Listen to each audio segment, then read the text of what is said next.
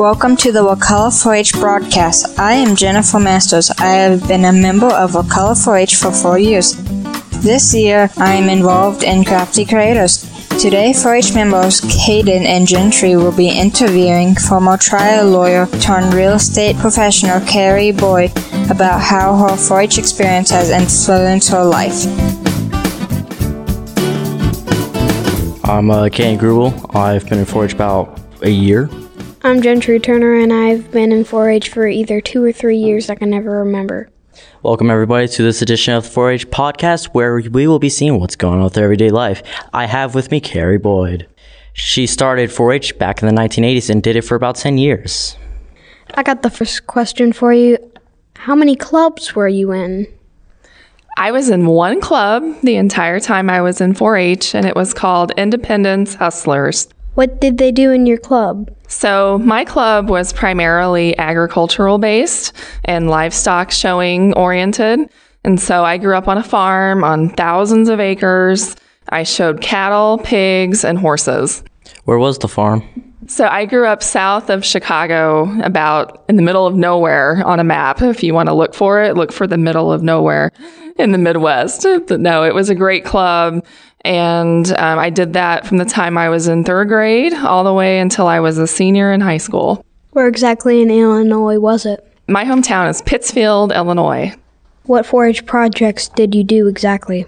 Every year, my dad and I would select piglets and calves, and then I would raise them, take care of them, show them, and then sadly we had to sell them at the end of every summer. But that's what I did every year for 10 years. And then the horse projects were a little bit more scattered. Those were every other year or so. We would show horses at the state fair. And what activities did you mostly do? Lots of showing animals, for sure. I was a treasurer of the club one year, and then my final year, I was the club president. And so that was also the year where we really started expanding and combining clubs in the area. And so our club grew really, really big by my last year. I think when I started, we had maybe 25, 30 members, kids. And by the time I left, it was over 100. How has 4-H influenced your life? 4-H was a life-changing experience for me.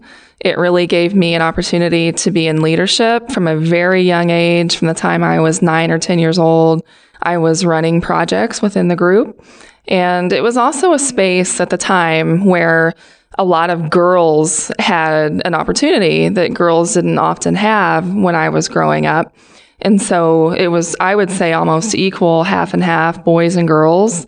And it was a really great place for girls to get leadership experience as well and just be part of some activities that if it weren't for 4-H, we would have had that opportunity. How have you used your 4-H skills in your everyday life? That's a great question. So I'm not sure how you all do it in Wokala, but when we had club meetings, we met at least once a month. I believe we had 2 months off in the summer. But every month we had to do a presentation. Somebody was picked for a presentation, or you had to do a speech. And the topics were self-selected, but the demonstration had to be at least 10 minutes long, and the speech had to be at least 5 to 10 minutes long. And then you had to allow time for questions and answers. And so I tried to get my dad sometimes to be a plant in the audience and ask good questions. So I learned a lot about politics from an early age. I learned how to speak at an early age, and I really learned to get comfortable being in front of people, giving presentations and demonstrations. And it helped me a lot, really, to gain confidence I needed. And for over a decade, I was a trial lawyer. And I promise you, I went back to my time in 4-H and just knew where to stand and the movements I needed to make. And it was a really great building block for my career. Did you have like a club leader or someone that started the club? If so, what was her name?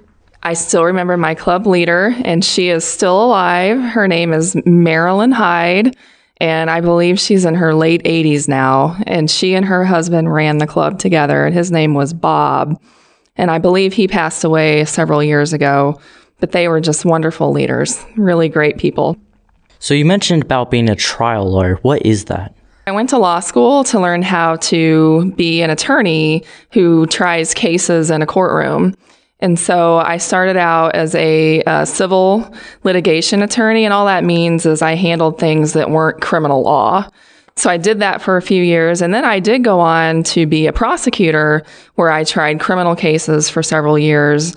And after we moved to Florida for my husband's career, I took a completely different path and got back to my family roots, and now I do real estate full-time. What was your biggest takeaways from 4-H? I gained a wealth of confidence being in 4-H and participating in the monthly demonstrations or speeches that were required. I learned a lot about managing complex tasks and projects by showing the animals and caring for them, raising them. And then the money that we obtained from selling them helped put me through college. And so I also learned how to manage money in a way that maybe I wouldn't have had I not cared so deeply about the money and where it came from.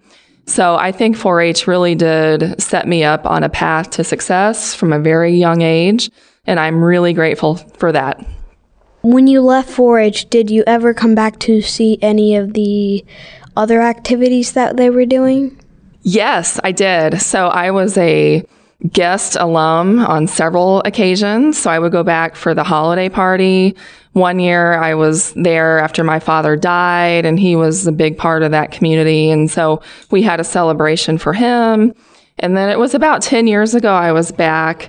They were honoring the leaders who finally retired after about 40 years of running the program. And I got to go back and see some of the new projects that were added. And so now they're doing wonderful things in technology and STEM and the sciences, things that we never had. We were purely agricultural based when I was there. So to see the transformation of the club was really amazing. What advice can you give us? The advice I would give you is to challenge yourself to step outside of your comfort zone. So take on a project or take on a task that maybe doesn't feel natural or doesn't feel like it comes to you easily.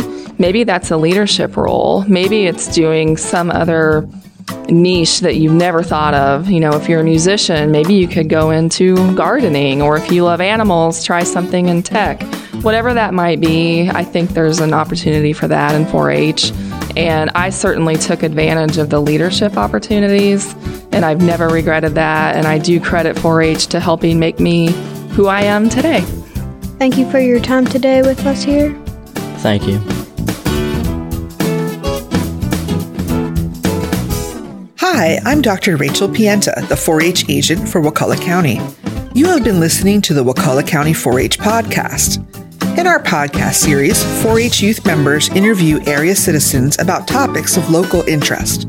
Find our podcast episodes on Wave 94 and online. For more information about Wakulla 4-H youth programs, visit Wakulla 4-H on Facebook or call us at 850-926-3931. Have an idea for a podcast interview topic? Let us know.